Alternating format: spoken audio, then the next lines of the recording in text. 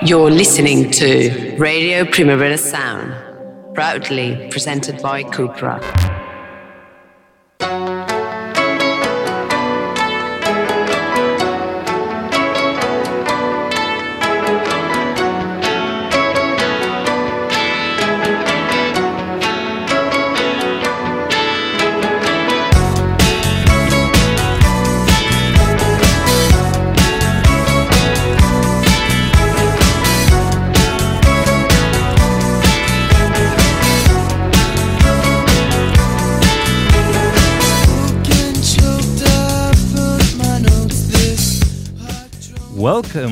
Welcome, bienvenidos a la Weekly Repaso semanal, como cada día en directo y como cada jueves en español.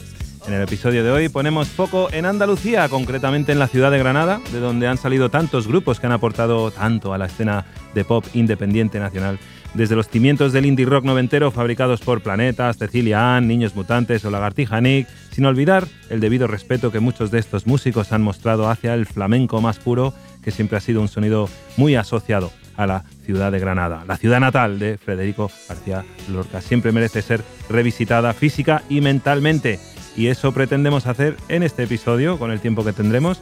Tendremos de invitado por teléfono al músico Julián Méndez, miembro fundador de Lori Meyers e integrante en Los Planetas hasta hace poco, que firma su música en solitario como Checo Polaco. Pero vamos antes con la hija de uno de los grandes, que ella es muy grande también, Solea Morente. Sola, por fin, aquí, oyendo en la radio decir que sí, que puede que llueva y saber que no vas a volver. Puede pasar que yo me harte de todo y que más me da, ¿qué importa si lloro? Total, porque tú no me vas a ver. Me olvidaré de lo que fue, nadie sabrá lo que yo siento. Simularé que soy feliz, la procesión irá por dentro. Y soñaré otra vez, me dormiré pensando en ti. Sonreiré como ayer, pero yo mientras tanto tengo que conseguir no pensar en ti. Dale ahí. Creo poder hacer de nuevo el milagro, vivir, sentir con musical cosa, salir de mí, recuperar la paz. Y ahora quiero pedir perdón, borrarte del todo, buscar valor, huir del pasado, llegar a ser una mujer normal.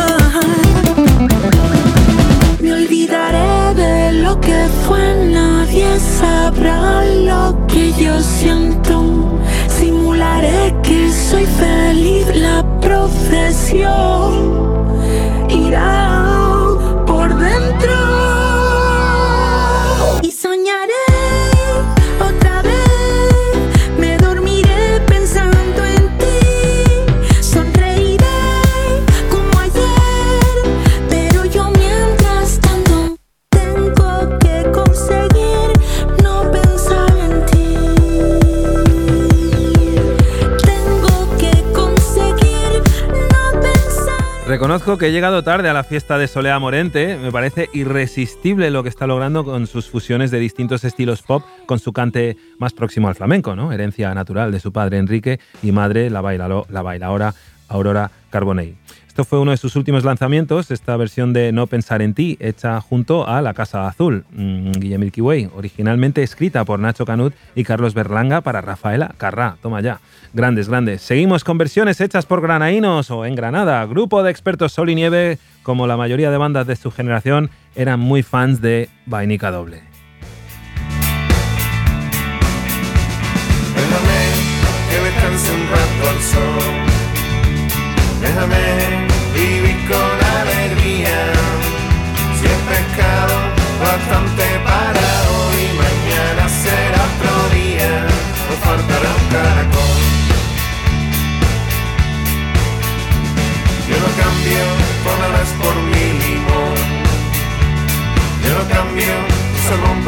sajonete. Mete la rolifles en un cajón, agarra la puerta y vete, lo que quiero en mi rincón. Y un higo chungo y una aceituna, tu nuevo mundo yo descubrí con Colón.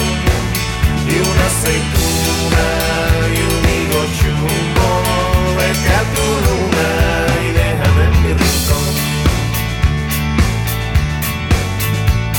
Oscurita es mi pigmentación y mi cuerpo es enjuto y resistente.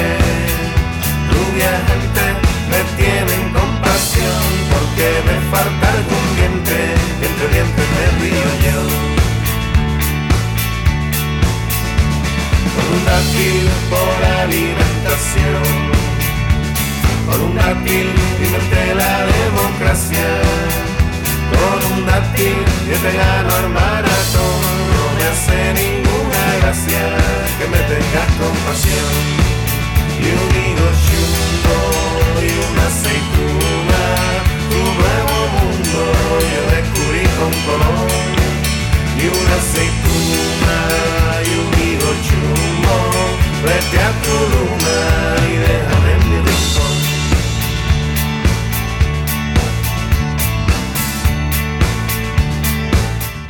Déjame vivir con alegría, hombre, vive y deja vivir a toda esa gente que se entromete y a toda esa gente que se le ocurre invadir a otro país porque les da la puta gana.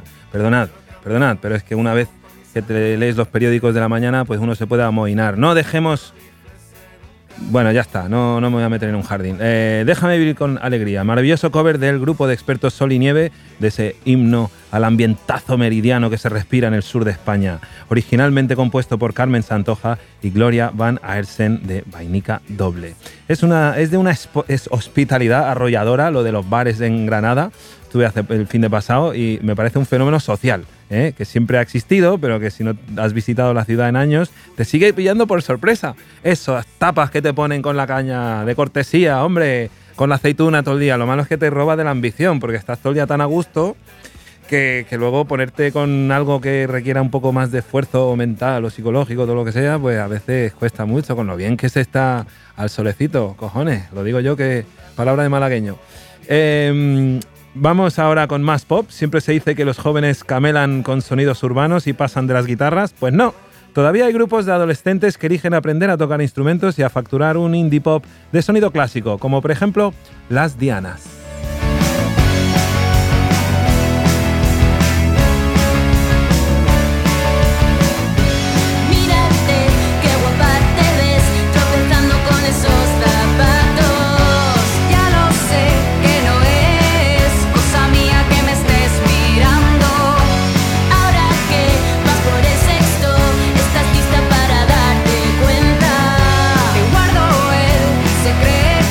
Eres hetero salvo de fiesta.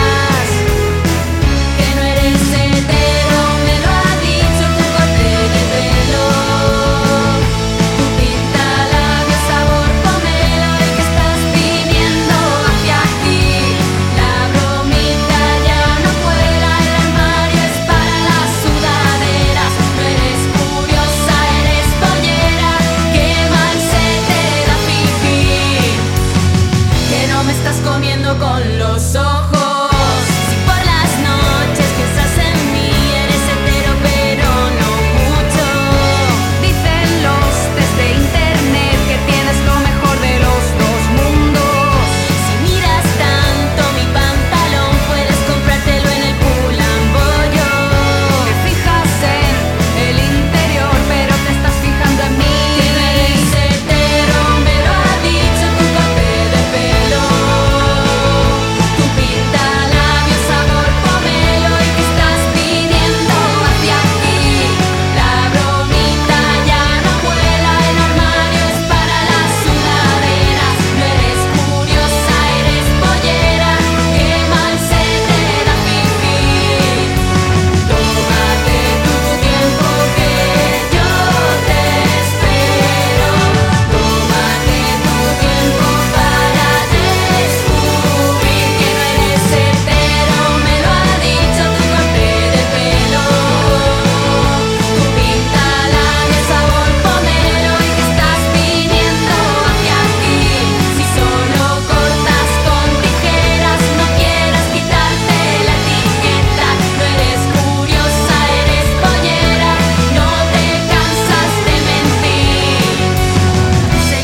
Las Dianas, un quinteto formado bajo la enseñanza de Arturo García, ex miembro fundador de los añorados Cecilia Ann, grupo clave del incipiente indie patrio de principios de los 90. Las Dianas, unas alumnas suyas que él suele enseñar ahí en un instituto ahí en Granada, que les está enseñando a tocar. Bueno, las ha enseñado ya saben tocar, ya están girando, ya están asomándose, digamos, en la escena de circuito de festivales y todo este tipo de cosas, heredando un poco del sonido de Melenas y todo este rollo, que mola mucho. Muy fresco, muy fresco. De donde han salido Las Dianas, también está saliendo el jovencísimo octeto. Espera, que me estoy adelantando. Damas y caballeros, tenemos una gran noticia. David Camilleri ha decidido caerse de la cama y aparecer por aquí, por el estudio. David, ¿qué tal estás, tío? Vienes aquí tal, sin peinar, en pijama, tío. Así me gusta, tío. Como Johan, entrada triunfal. Así es como trabajan los grandes. Sí. Los que nos va bien la vida, que vamos cuando nos apetece al curro y solo con respirar y estar presentes ya hacemos ganar mucho flush a nuestra empresa. Sí, llegas a mesa puesta y das 2 pinceladas y ya y todo el mundo como te sigue los pasos. Abajo los contratos de 8 horas. Claro, Arriba el contratar gente inteligente como yo. Sí. Johan, tío, a ver si aprendes, ¿eh? Ya, yo es que ya sabes, yo soy del grupo de los Tolais, de los que tienen que venir más temprano e irse los últimos porque tardamos más. No, pido disculpas a mi audiencia. Ha sido un retraso no justificado. No te preocupes, no, tienes mucho en tu plato, como dicen en England, you have a lot on your plate. Bueno, te estás perdiendo todo el musicón que estamos poniendo de la escena granadina, de lo que está sonando ahora, de toda la nueva generación. O sea, lo que vamos a escuchar ahora son un octeto de niñas, creo que hay un niño también, que no tienen más de 12 años. O sea, son súper precoces y mega talentosas. Y vamos a escucharlas. Se llaman Rebote. Toma 1. Los ojos siempre bien abiertos. Toma 2. Mejor buscar algún efecto. Este vídeo peta en el TikTok. Toma 1. Uso la luz de la nevera. Toma 2. Con medio cuerpo en la bañera. Este es el firrón del marcador.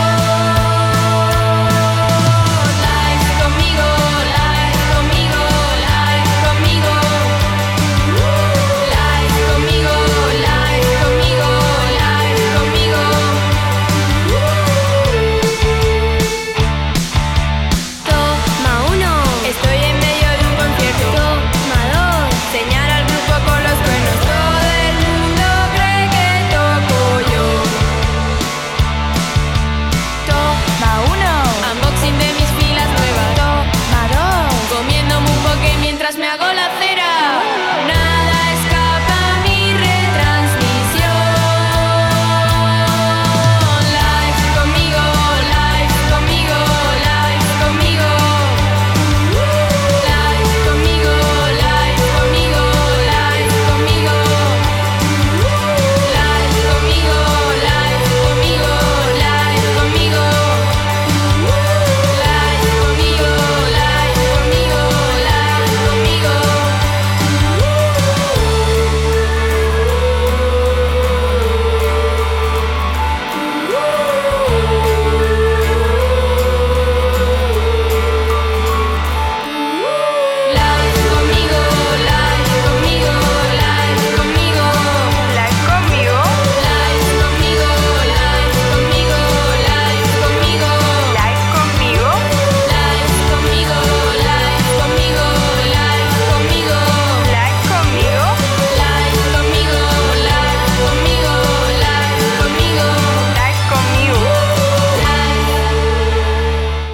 Rebote, un nuevo octeto de Granada que aún están en la fase de aprendizaje de esto de componer, tocar y grabar canciones, pero ya van, o sea, las maneras están. Como he dicho antes de introducir la canción, rondan la edad de los 12 años. Con las pocas canciones que han subido ya a internet, uno se hace la idea del talento que manejan y han servido para que les fichen en el sello Loja Sound, que pertenece a Checo Polaco, con el que hablaremos en un ratito, en unos minutos. Pero antes, vamos a estrenar una especie de sección y a ver si la mantenemos semanalmente. Vamos con las noticias de David Camilleri. Bueno, Johan, he preparado un juego para ti. Esto va a ser una sección, intentaremos que se vaya repitiendo, ¿vale? Vale. Entonces, he pensado, si hay sección y hay repetición, tiene que ponerse un nombre, ¿vale? Y la he bautizado, a ver qué te parece, como Cosas que pasan, ¿vale? Wow, cosas que pasan. Cosas que Además he buscado en Google y algo tan simple como Cosas que pasan no está cogido por ningún creador o creadora no de te contenido. creo. No hay ningún Hay no un hay 20 libro, podcasts. hay un libro. No, justamente es esto. O sea que si nos estás escuchando, que sepas que ya lo he registrado. Muy bien. Entonces, ayer estaba por la noche buscando. Esto se va a basar en 4 o 3 noticias así como muy chorras, pero a la vez que nos van a dar un poco de pensar, ¿vale? Muchas están extraídas de Gizmodo, ¿vale? Pero claro, Gizmodo es un portal de noticias así entre tecnología y curiosidades y tal, pero siempre tiene como un componente humorístico, ¿no? Y me parece perfecto para ese tipo de noticias que nosotros queremos. Entonces, preparo una canción y quiero que grabemos la sintonía ahora en directo, ¿vale? Lo vas a tener que decir tú. ¿Qué te parece un Cosas que pasan con David Camilleri? Venga, ¿vale? vale. O ¿cómo se llama este programa? ¿The Weekly Review? La weekly repaso semanal. Pues no sé, puedes inventarte algo así como Cada semana cambio el título. Cosas que pasan Vale. en la Weekly o como sea, ¿vale? A ver, no, pero ¿por qué una voz de sintonía? Que me meta ahí en o el sea, papel. de careta. Estoy imaginándome, ¿va a haber algún tipo de musiquilla? Sí, ahora te la pondré, pero no te la voy a enseñar, la vas a hacer en estricto directo. Yo le voy a mandar a Rob que baje la música cuando quiero que tú hables. Venga. En un segundo plano, ¿vale? Venga, vale. A ver, prueba esa voz. Cosas que pasan. Cosas que pasan con David Camilleri. Vale, me gusta. El David Camilleri con énfasis, porque Vale. claro, tío, o sea, ¿qué pasa? Cosas que pasan con David Camilleri. Me encanta. Vale. Vale, ¿eh? Venga, Rob, cuando quieras.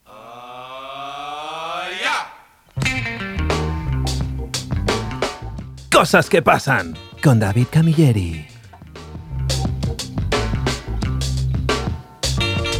Brutal, Johan. Esta es la sintonía que vamos a recortar y va a sonar de ahora en adelante. En riguroso directo, ¿vale? Me Bueno, encanta. 3 noticias, venga. Venga. La primera, apasionante. El titular dice: un padre apagó internet en toda una ciudad intentando limitar el tiempo de pantalla de sus hijos. Toma ya. Tío, la noticia. En un pueblo de Francia, 1 de la madrugada, un padre frustradísimo con sus hijos. Sí. En plan, que están conectados, están viendo Twitch, están viendo YouTube, están jugando a lo que sea.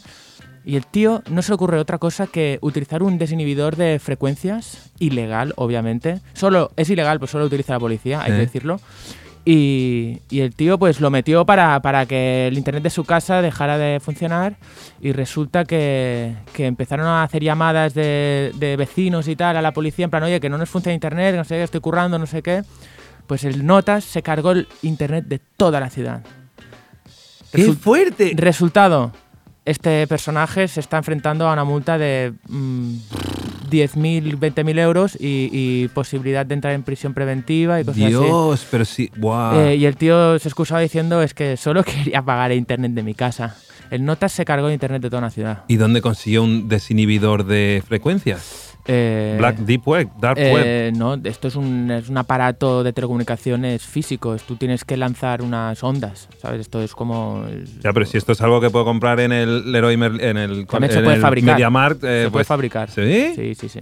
Es un digamos, un objeto. Sí, pero es que se puede hacer un buen terrorismo mediático cargándote. Por eso es ilegal. Tú, Johan, que si tienes este problema en casa, que tirarías por un desinhibidor, ¿cómo lo harías? ¿Desenchufarías el wifi de tu casa perjudicándote a ti mismo? ¿Hablarías? ¿Cómo lo harías? Yo no sé ni programar el microondas, tío. O sea, no, ¿qué voy a hacer yo con un desinhibidor? Desinhibidor. Pero bueno, se me ocurriría como mucha peña a la que callar, digamos, que hace demasiado ruido y ensordece un poco la calma y la tranquilidad. Pues bueno, fíjate que el personaje está incluso a punto de entrar en la cárcel por ese interés de educación. La ruina que te pueden llevar, la que te pueden llevar tus hijos, ¿no? Es un poco como cuando ves tío. ¿Y tus padres? Ya, también, pero el tío intentó hacer algo positivo, pero yo lo pensaba, dices, mira, tantos padres que, joder, el niño con la consola todo el día, es como ya, pero es que hay muchos niños de 15 años niños que están facturando más que los padres con sus canales de Twitch y tal, o sea que ojito con eso de Imagínate prohibirles. el día siguiente los niños diciendo, oye, que ayer no pude jugar al LOL, que ayer no pude jugar a Pokémon, no sé qué. Y no, es que... Y está el tonto en clase diciendo, es que mi padre se cargó internet de toda la ciudad, ¿sabes? Venido la policía a casa. Esos niños, pobrecillos, tío, van a ser Eso los está marginados. pasando, quiero decir que no es una historia, está pasando. Está pasando. Sí, Está bueno, pasando. Está pasando. Vamos, sube la música. La segunda noticia reza este titular. Un ladrón rompe la pared de una tienda y roba $250.000 en cartas de Pokémon. ¿What? Tío, el mercado de las cartas de Pokémon está en el alza, o sea, cartas creadas en los años 90, Sí. hay como las cartas de Magic y todo esto, han cogido tal valor que el zumbao de turno que pasa por delante de esa tienda de cómics que ve las cartas expuestas ahí, un día prepara el gran golpe, revienta escaparate y se lleva 2 o 3 cartas con valor de 250.000 Y euros. encima- Es mucho más valor de lo que puede robar tranquilamente alguien en una joyería. Es que encima supongo que son cartas que no vienen con un número de seguimiento, ¿no? Como los billetes, si tú Hostia. robas un banco, Ahí- sí que ahí- te pueden encontrar. Bueno, esto por las Ahí me has películas que he pillado, visto. pero sí que creo que tienen como... Hablo un poco de intuición y por cosas que he ido leyendo, pero creo que tienen como diferentes series, ¿no? Digamos de... Pero no tienen como un código único, ¿no? Igual, como un chasis de cada carta. Como para decir, este es el 2034, este está robado en la tienda de la Vía Laetana. Simplemente el valor que se le da a las cartas es de la rareza que tienen. Por lo tanto, igual se han hecho como Sí. pocas copias y eso es lo que le da el valor. Toma ya. Te ha tocado un... ¿Cómo se llama? El Pikachu. Un Sí. Pikachu evolucionado nivel 3 y con la carta dorada que hace +3 de carisma. Pues Sí. esa carta vale 60.000 euros. Pues está al lado de 4 cartas más. $250.000, tío. No sé, tío. Y no la han pillado ni nada. Sí, claro. Tenemos una foto, tío. Te la voy a enseñar. A ver. Del careto. Parece... Pero está... Claro, porque está captado con las cámaras. Que Sí. es una tienda, tío. No sé, Sí, en que- plan, alunizaje de Pokémon. ¿Qué te parece, ¡Hala, tío? Hostia, nunca se me habría ocurrido petar una tienda para robar unas cartas, tío. Pero es que hay tanto valor ahora, es lo que Claro, dices, claro. entre lo de los NFTs y todo esto, y Sí. todas estas cosas de coleccionista. El otro día un experto respondía sobre, porque le decían, oye, pero esto de los NFTs y tal, dice, mira, la gente siempre encuentra maneras de darle valor a cosas como pueden ser discos, tarjetas, cromos de béisbol, de Pokémon y tal, y mientras haya una demanda por eso, pues hay valor y hay flush que se mueve por eso. Entonces, no os riáis de estas cosas, que No, son mira, valores. fíjate, ahora te voy a contar mi intrahistoria y es que andaba un vídeo hace como un año o así, en confinamiento, me acuerdo que era el Rubius, famoso youtuber español, bueno, noruego, afincado en Andorra, bueno, lo que queráis, ¿Es ¿vale? noruego? Es noruego, sí. Ah. Hizo un vídeo en el que invirtió, me parece que 10.000 euros, una cosa así, en comprar cartas de Pokémon para abrirlas en directo y tuvo como 4 cajas, ¿vale? Compradas en Japón y cosas así como muy... O sea, imagínate que te vas a abrir como 1.000 ejemplares de una tirada.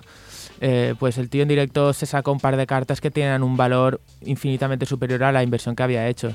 Pues ese día en cuestión había pasado una semana y yo bajé a la puerta de mi casa a tirar la basura y tal y me encontré un fajo gigante de cartas Pokémon tiradas por el suelo en un container, tío, delante, como si alguien en ese preciso instante las hubiera tirado. Y yo, flipado de mí, en plena pandemia, con mi depresión personal, pensando que me tendría que hacer rico, si no me iba a morir, las cogí todas y las empecé a ordenar y las empecé a limpiar en casa. Y las estuve contrastando así a ver qué valor tenían y tal. ¿Y? Nada, obviamente. Yo creo que el que las había tirado era alguien que había hecho lo mismo que yo previamente. Pero todas sucias, llenas de mierda, tío. Y ahí están en mi casa, tío. Pues si algún día sume el valor. Digo yo, no sé, tío. Yo estas cartas las había tenido en los años 90, tío. Y quizá alguna de ellas ahora costaría mucho, mucho, mucho dinero. Todo lo que se haya dejado de fabricar va a conseguir un valor, aunque sea en un mercadillo o algo así. Ya, pues que el caso es que esto no se ha dejado de fabricar. El caso es que esto ha incrementado su valor por la popularidad que tiene en sí la saga. Ajá. Y entonces la rareza de que en vez de una copia se hagan 20, pues esa que se ha hecho solo una, pues tiene más valor. En fin. Bueno, Fin de la historia. Fin de la Pokémon. historia. ¡Pokémon! Vale. Venga, música.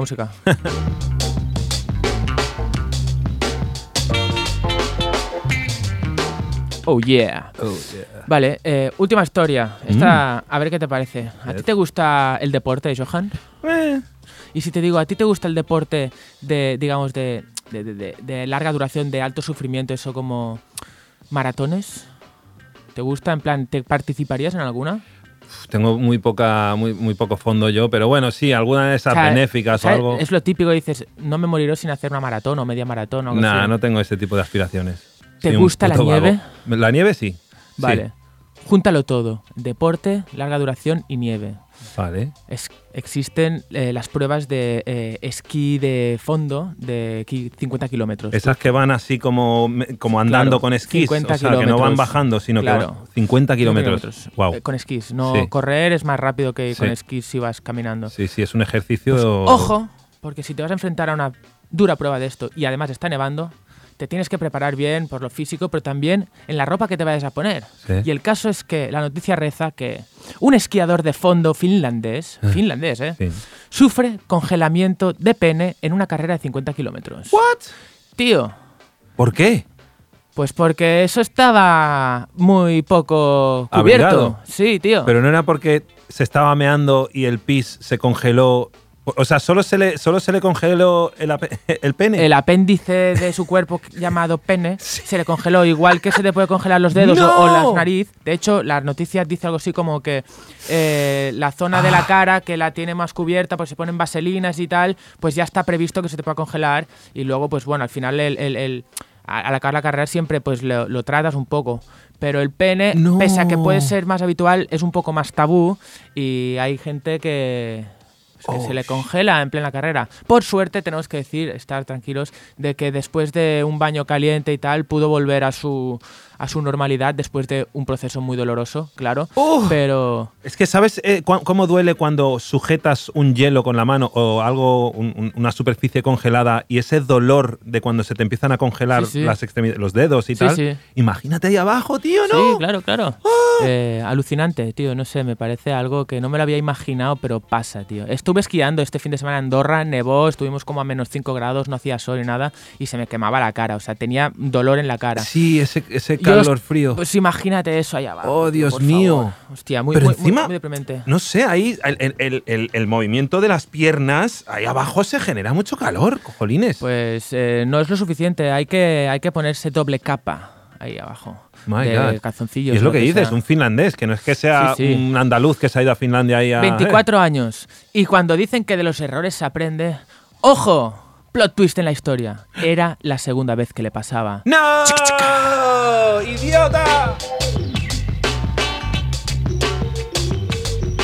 Bueno, Johan, esto es todo. No he querido trabajar más en estas noticias porque ya sé que hay que madurarlas mucho en nuestras cabezas y la Sí, semana que sí. viene más.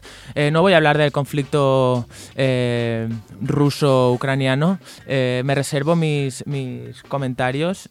No sé suficientemente del tema, pero, Sí. pero bueno, No, no me gusta hablar de que la guerra ha estallado esta madrugada cuando opino de que los procesos bélicos en esa zona hace muchos años que están ahí presentes. Totalmente. Pero quien quiera profundizar un poco más, tenemos un magnífico podcast aquí en la casa, La Internacional, De Ibai. de Ibai, que Llanos, ¿no? no. ¿Qué coño ya? Joder, me lío, tío, con los Ibais. Bueno, dejémoslo en su nombre, se le llama Ibai, más que nada no tengo el nombre aquí, el apellido, pero es un periodista contrastado y bueno, está haciendo un podcast que le está funcionando muy bien y todos los de aquí en la casa nos estamos informando muy bien de sus noticias y habla muy bien de todos los temas internacionales, así que lo podéis seguir también en Twitter, aquí en Instagram, en la radio, saber que su podcast se llama La Internacional. y está en Spotify también Sí, y en todas las plataformas. Es podcast mensual y bueno, afiliaros a él porque os estaréis muy al día y sin filtro, o sea, con el tema de las fake news. Sí. O sea, que, Y- y vaya Arvide, sí. nos comenta Rob. Y también Adriana Cardoso. Adriana Cardoso para Muzungu Producciones. Muy Sí, bien. sí, recomendadísimo. Gracias, Rob. Muchas gracias, David. Venga. Me ha encantado esta nueva sección así como ¿Cómo se la has llamaba? traído. Cosas que pasan. ¡Vamos!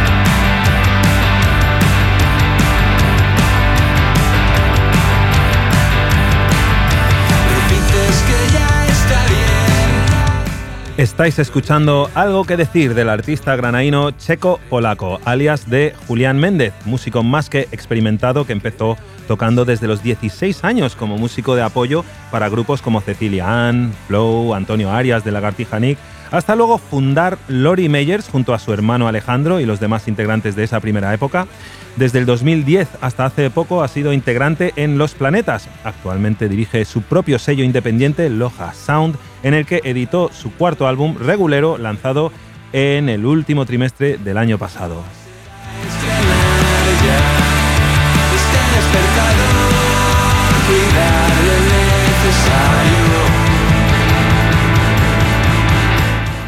Muy buenas, Julián. ¿Qué tal, Johan, amigo? ¿Cómo vais, tío? Muy bien, aquí calentitos. ¿Cómo te pillamos?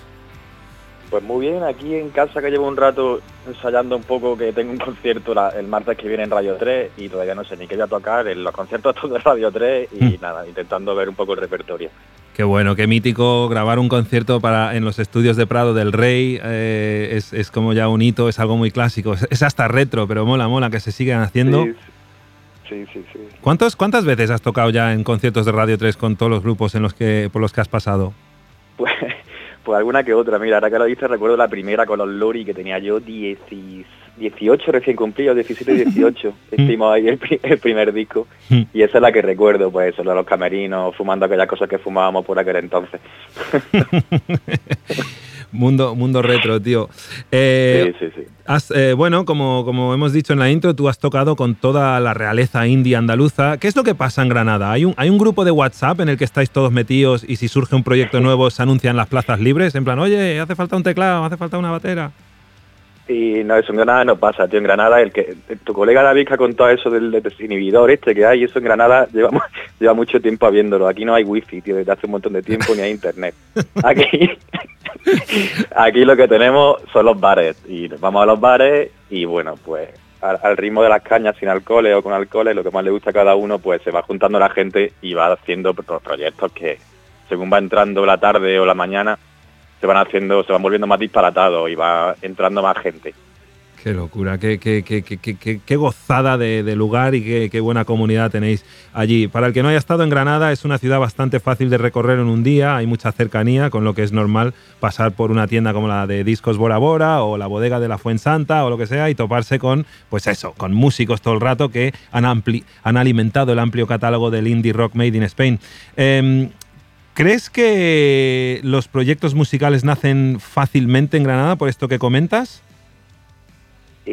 Sí, claramente esa es una de las virtudes de Granada, y el que todos nos juntamos y sobre todo que la gente con más experiencia, la gente de unas generaciones mayores, digamos, siempre está pendiente de lo nuevo, ¿no? De la gente que sale, de los jóvenes, siempre está pendiente de verlos, de cuidarlos y de llevarlos para adelante. Igual que la gente joven siempre tiene el ojo puesto en las generaciones que vienen por encima. Siempre hay una rebeldía que es la propia y la suya, la que tiene que haber, pero siempre con un ojillo puesto en los mayores, o sea, reconociendo que son gente que somos gente mayores, pero que siempre tiene el ojillo puesto en nosotros, aunque la actitud de los jóvenes siempre sea la de romper, ¿no? La de romper y decir, joder, soy unos carcas, tío.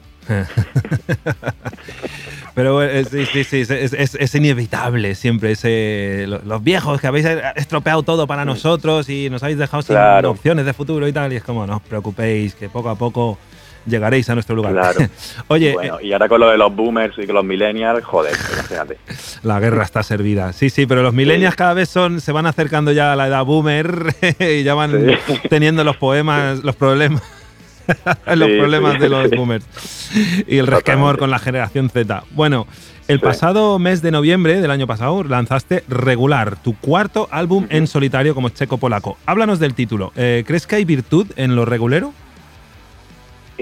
Tal cual, a ver, pensé mucho en muchos títulos y sí, a ver, lo regulero, solo hacer las cosas ya de por sí hacer algo ya es un proceso complejo y divertido. O sea, lanzarse a la piscina, te puedes tirar en bomba o te puedes tirar con superclase, ¿sabes? Pero tirarte a la piscina ya está guay de por sí. Y bueno, y el título pues que es un poco un doble sentido, ¿no? Que regular pues tiene muchas acepciones. Puede ser regular de continuidad o regular de regulero, tal cual, de chasco, de chusco, como dice. Y bueno, podría defender cualquiera de las opciones. Y ya te digo que yo recuerdo unos libros que tenía de pequeño que escogía la propia aventura, que decías, pues ahora quiero que el personaje pues se mate, o quiero que el personaje siga el camino, o quiero que el personaje encuentre la cueva donde está el tesoro y que se lo pase de puta madre y crezca conozca a la princesa y tal y se lo pase de puta madre. Y era un poco para enfocar que el que escucha o el que vea el título, el oyente del disco, pues tiene mucha importancia en lo que va a pasar con el que hace el disco, ¿no? Con el personaje del disco. Sí, sí. Y eso es lo que cuento un poco, que regular, pues según como lo veas, tío, si quieres verlo como algo guay, pues algo guay, porque tú eres el que lo estás viendo, el que lo está analizando. Y si quieres verlo como algo chusco, pues tú eres el que lo ve como algo chusco. La música no deja de ser algo que mandamos para el que está al otro lado, pues la disfrute o no. Y la interprete como quiera o encuentre su propio contexto. Tu primer EP como Checo Polaco salió en 2008 y leí en una entrevista del 2015 para la República Cultural que cada vez te costaba menos sacar la voz. Esto es algo que le pasa a mucha gente, que creen que no tienen una voz cantante, ¿no? Y tanto real como metafóricamente, ¿no? Y resulta que a base de trabajarla sale. ¿Disfrutas más ahora cuando tienes que escribir letras para cantarlas? Disfruto más, sí. A ver, siempre he trabajado con gente súper brillante alrededor, y cuando tienes gente muy brillante alrededor siempre es complicado. O sea, si tienes a Messi al lado, pues por mucho que sea Xavi, Iniesta o tal, dices, joder, es que tengo aquí al mejor del mundo, ¿sabes? Entonces siempre es complicado eso. Y claro, una vez que Messi se retira, pues me gusta jugar, me gusta hacer mis letras y me gusta pasarlo bien, ¿sabes? Y me gusta meter goles. O dar pases, tío. Mira, Iniesta sin Messi o sin tal, que llegan a la selección al final a un mundial y bueno, pues le da el pase a Fábregas, mete un gol y bumba, y sacatrán. Sí, pero es verdad, es como hay que equilibrarlo, ¿no? Estar todo el rato rodeado de gente muy, muy brillante te puede anular un poco, ¿no?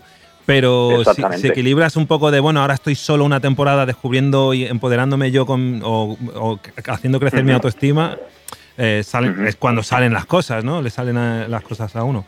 Yo lo veo clave, sí, eso, el compaginar, como bien dice. Compaginar, sí. O si no, ser el meritorio de los cracks. Dice, mira, a mí me encanta estar rodeado de brillantez. A mí también, pero es frustrante a veces, sí. Sí. Oye, ¿cómo fueron esas primeras sensaciones cuando por fin empezaste a sentir que tienes pillada una nueva forma de expresión? ¿Cómo es cantar? Pues es guay, tío, es una especie de poder, tío, como Spider-Man, tío. Es como, te lo pasas bien porque sabes que cualquier cosa que hagas la tienes que defender y es como escucharte primero a ti mismo, tío, y ver de qué vas. O sea, te analizas un poco, dices, ¿por qué estoy contando esto, no? Y una vez que eres capaz de defenderte a ti mismo es cuando tocas las canciones o las presentas o las haces en directo o eres capaz de publicarlas, entre comillas, ¿no? De enseñársela a los demás. Pero para enseñar a los demás hay un proceso en el que tienes que saber qué estás escribiendo y por qué lo escribes. O sea, que es un proceso de autoconocimiento muy, muy, muy potente. A mí me encanta, me lo paso como un chavea. Qué bonito. Oye, Regular, el disco cuenta con la ayuda de tu hermano Alejandro, que continúa sus labores principales con Lori Meyers, la banda que formasteis juntos en 1998. ¿Cómo es vuestra relación a día de hoy cuando trabajáis en música juntos? Porque generalmente la confianza que hay entre hermanos puede ser beneficiosa en muchos sentidos, pero también truculenta, me imagino. Sí, bueno, los hermanos, pues a los Gallagher no llegamos, pero nos queremos mucho, pero claro, son con mi hermano que, joder, toda la vida, desde que nací, son 35 años junto a él y nos conocemos todas nuestras virtudes, todos nuestros defectos. Y bueno, con el disco, pues, a ver, la producción de él fue mucho de venir, ayudar y mojarse pues lo justo, ¿sabes? Entonces fue muy positivo y nada, contar con Alejandro siempre es un placer porque me hace mucha falta porque coño, son hermanos y la familia se la quiere mucho, ¿sabes? Sí. Porque además también él también participa en Loja Sound, en la dirección del sello que has montado. Sí, el sello lo tenemos los dos, vale. Alejandro y yo. Vale. Yo estoy un poco más pendiente. Sí. Yo estoy un poco más, digamos, activo. Y él, como tiene otras cosas que le funcionan muy bien y tal, pues está siempre con el ojo puesto, pero lo tiene un poquito más... O sea, apoya todo lo que puede, pero no está a diario como yo con el sello. Sí. Julián, yo entiendo que decidiste abandonar Lori Meyers en ese punto de inflexión cuando firmaron por una multi. ¿Sientes cierta aversión al mainstream, ¿no? O a cómo se trabaja cuando se llega a esos niveles? Y no, que va, tío. La verdad es que no. Nunca me he puesto a reflexionar en lo del mainstream, porque además es que no probé las mieles, entre comillas, de eso, que tiene muchas cosas malas y supongo que tendrá algunas buenas.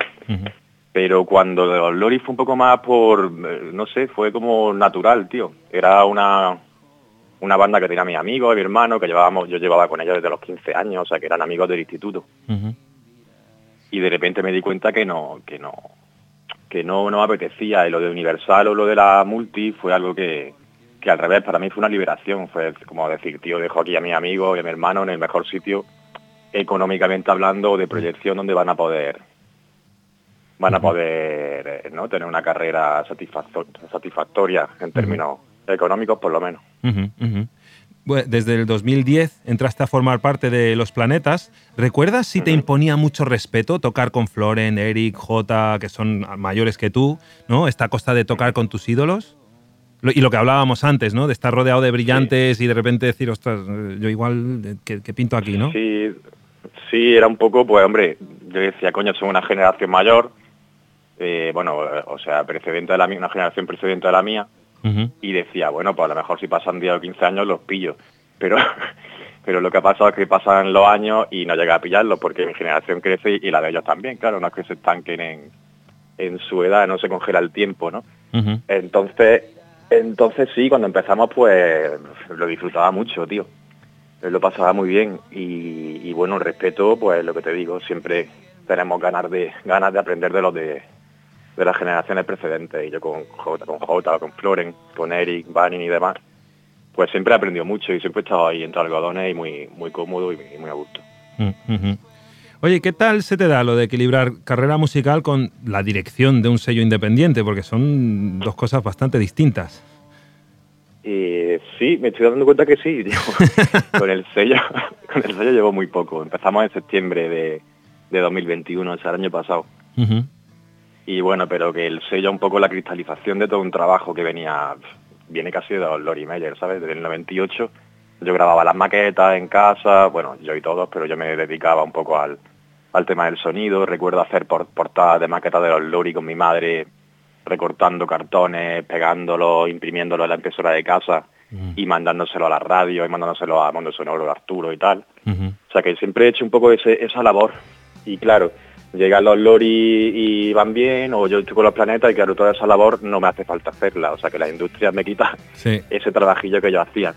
Y a veces pues lo echo de menos, eso de yo hacer algo y presentarlo yo y mandarlo yo y hacer todo lo que tengo que hacer sin nadie de por medio que me diga o bien lo que tengo que hacer, o bien dónde tengo que gastar este euro, o dónde tengo que ingresar este euro, o a qué sitio tengo que ir, o a qué sitio tengo que no.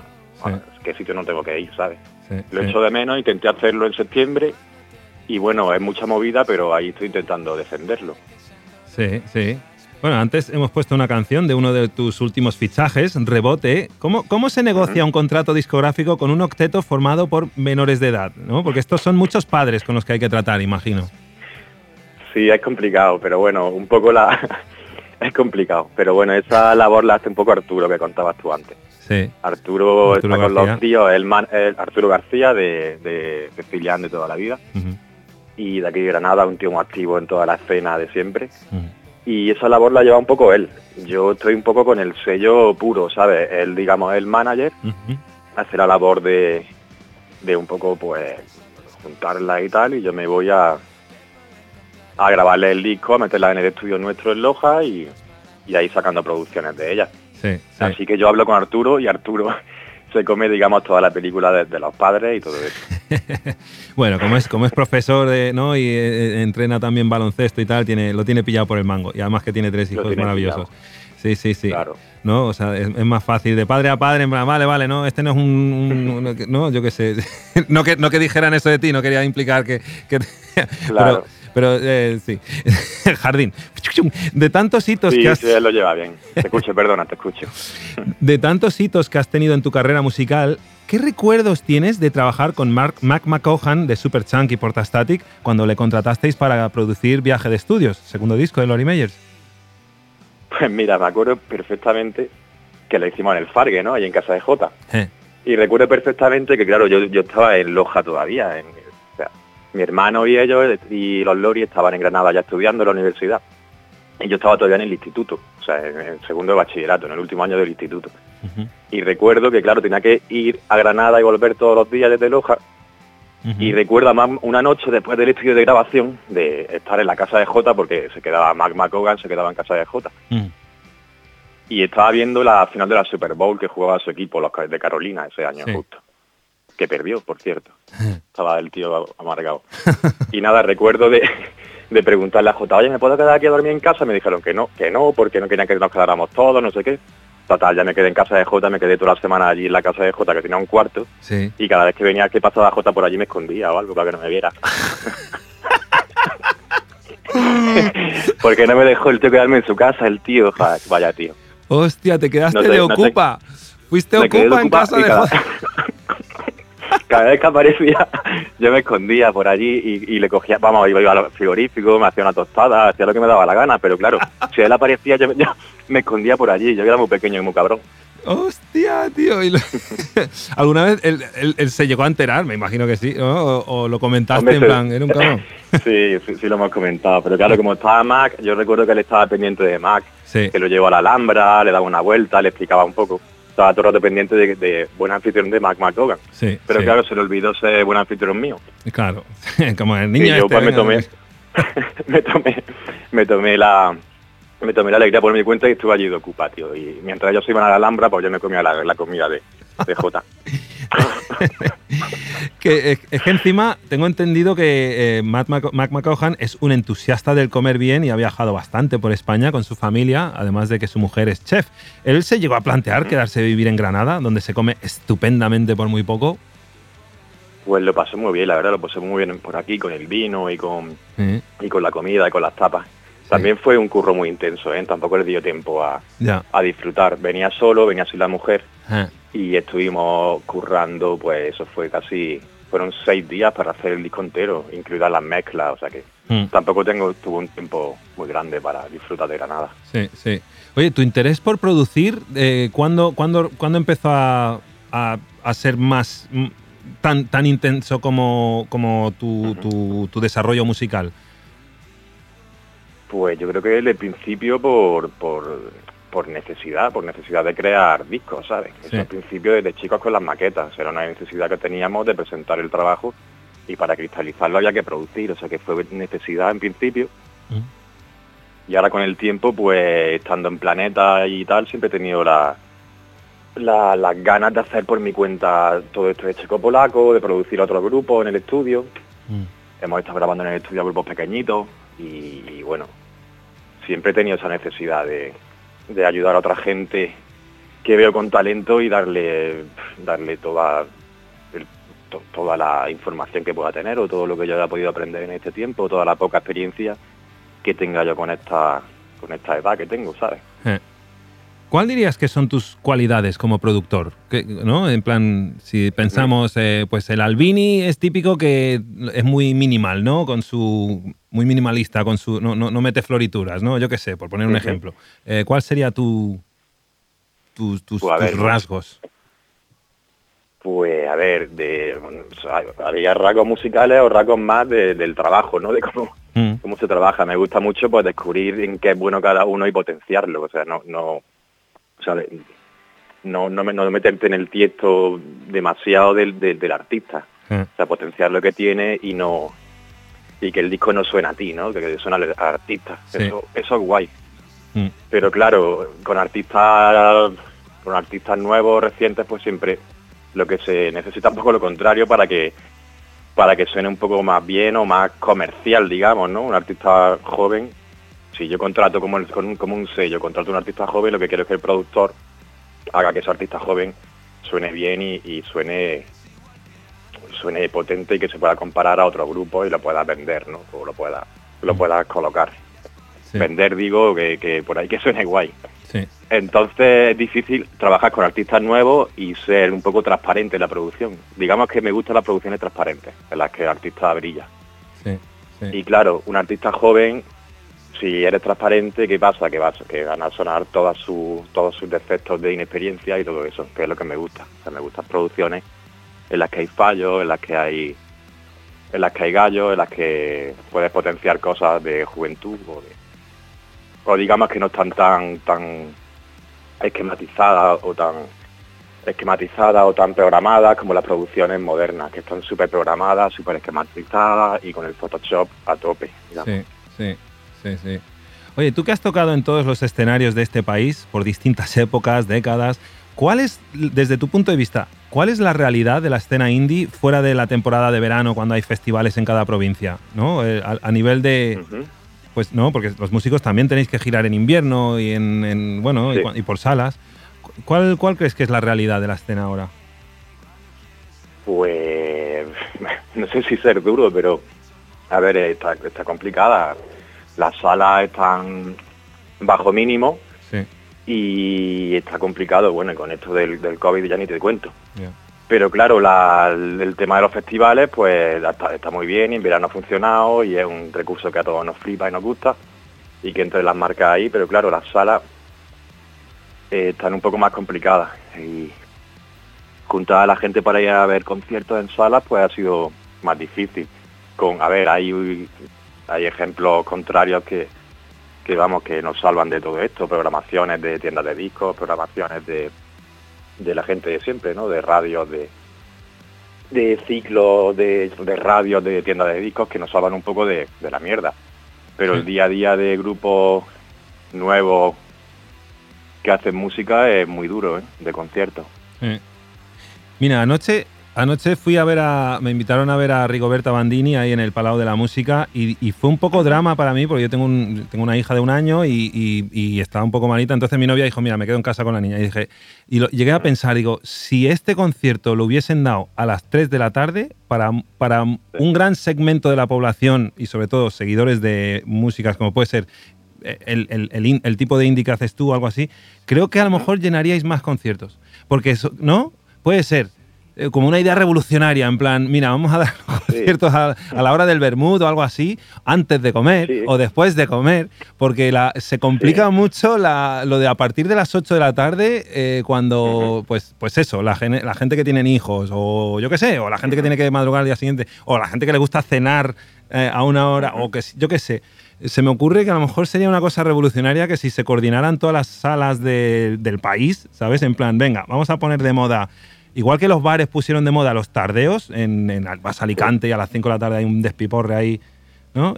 No sé, es una idea que se me acaba de ocurrir, Julián, no sé. Estoy totalmente de acuerdo, ¿eh? Yo estaba pensando en eso y como también tenemos muy asociado a todo esto de la música, del rock, de toda la vida tenemos asociado esto de la peña trasnochada, ¿sabes? De la gente que está ahí pues para pegarse la fiesta y todo este tipo de pensamiento que tiene mucha gente que desconoce de qué va esto, pues que tiene de nosotros. Si logramos cambiar un poco eso, hacerlo de día, con el buen rollo, ¿sí? Esto no es solo pegarse a la fiesta, ¿sabes? Hay muchísimo trabajo detrás y bueno, que vamos a explicar de la cultura de los discos y de la música y de lo que vale realmente, ¿no? O sea que sí es verdad que estoy contigo, también te quita eso del trasnochado, del pegarte la fiesta y sí, la verdad es que es buen plan. Aquí se está intentando en Granada, hay quien lo hace. Pero claro, los bares, nuestros barecitos, los pubs, no son el mejor sitio para estar de día, suelen ser sitios pequeños, cerrados. Oscuros. Oscuros, o sea que hay que cambiar un poco la dinámica para coger las plazas y el ayuntamiento y coger otro tipo de sitios, ¿sabes? Sí. Me estoy calentando. Igual me meto. Hay que ir voy a hablar con Arturo. Plaza, eso como, claro. Sí, o como Gaby, que coge ahora, se va a Madrid a hacer el festival, ¿sabes? Tiene que aprender mucho Putin de él, ¿sabes? Pues tiene que, en vez de ir arrasando, pues va con la cultura, tío. Hay que ser así. Total. Hay que adaptarse a los nuevos hábitos de consumo y hábitos de ¿cómo se dice? Conducta, de la gente. De conducta. Oye, ¿te llega a influir los gustos de los jóvenes? Es decir, ¿te preocupa conectar con ellos adaptándote a los nuevos sonidos o códigos generacionales? ¿Sabes cómo? Sí. Sí, ahora sí, tío. Bueno, este disco justo no, el regular justo no, porque fue hacerlo muy rápido y como muy a quemarropa. Y a quemarropa me salió Superchunk, o me salió los Beat By Boys, o Los Planetas. Justo este disco no va por ahí, pero sí, me preocupa. Me he tragado Euforia, la serie entera, me flipa, la banda sonora, que es de Labyrinth, chulísima. Sí, claro, todo esto pues va sin guitarra, son producciones muy gangsta algunas, me gusta mucho. Me gusta el reggaetón y eso, a veces lo soporto menos. Pero se está petando, tío, y bueno, siempre tengo un oído puesto, aunque me cuesta un poco más a veces. Sí. Bueno, oye, Julián, un verdadero placer volver a charlar contigo, amigo. Espero que no tardemos en volver a bajar a Granada o a verte por aquí, por Barcelona, girando y disfrutando de la vida. Espero que sí, pues voy a echar mucho de menos a primavera y tal, y subir a Barcelona, a ver si retomo con estas relaciones, a ver si puedo subir algún día ahí al festi, que se echa mucho de menos y siempre lo disfrutamos mucho. Y a Barcelona, Primavera Sound, y nada, pues eso. Bueno, aquí estamos con los brazos bien abiertos. Julián, Checo Polaco, que vaya todo muy bien, muchísimas gracias. Y vamos a ir despidiéndonos ya con una de las canciones de tu disco anterior. Laura Taylor, no, del anterior. Laura Taylor es de... Del primero, por lo menos. Ah, tío, mis notas. Eso, tiene exacto. 10 años cumple el disco ese ya. Muy bien, pues eso, para hacer un pequeño repaso a tu carrera artística aquí en la Weekly Repaso Semanal. Muchísimas gracias, Julián, mucha suerte. Un abrazo, Johan, un abrazo. Chao. Ya sabes tú el porqué, ya sabes la razón. Adiós mi corazón. Cuando te digo estas cosas son verdad, puede que sean dolorosas, pero no puedo estar lejos de ti.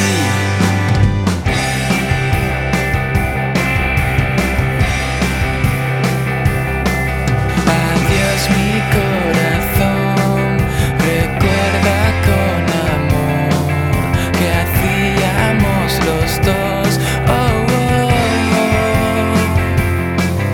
Que siempre estuvo bien jugar en el salón, pero esto es lo que hay. Y ahora que estas otras cosas, digo yo, que podré encontrar esposa, o si no, 12 chicas para mí, sí. Estás escuchando Radio Primavera Sound, proudly presented by Cupra.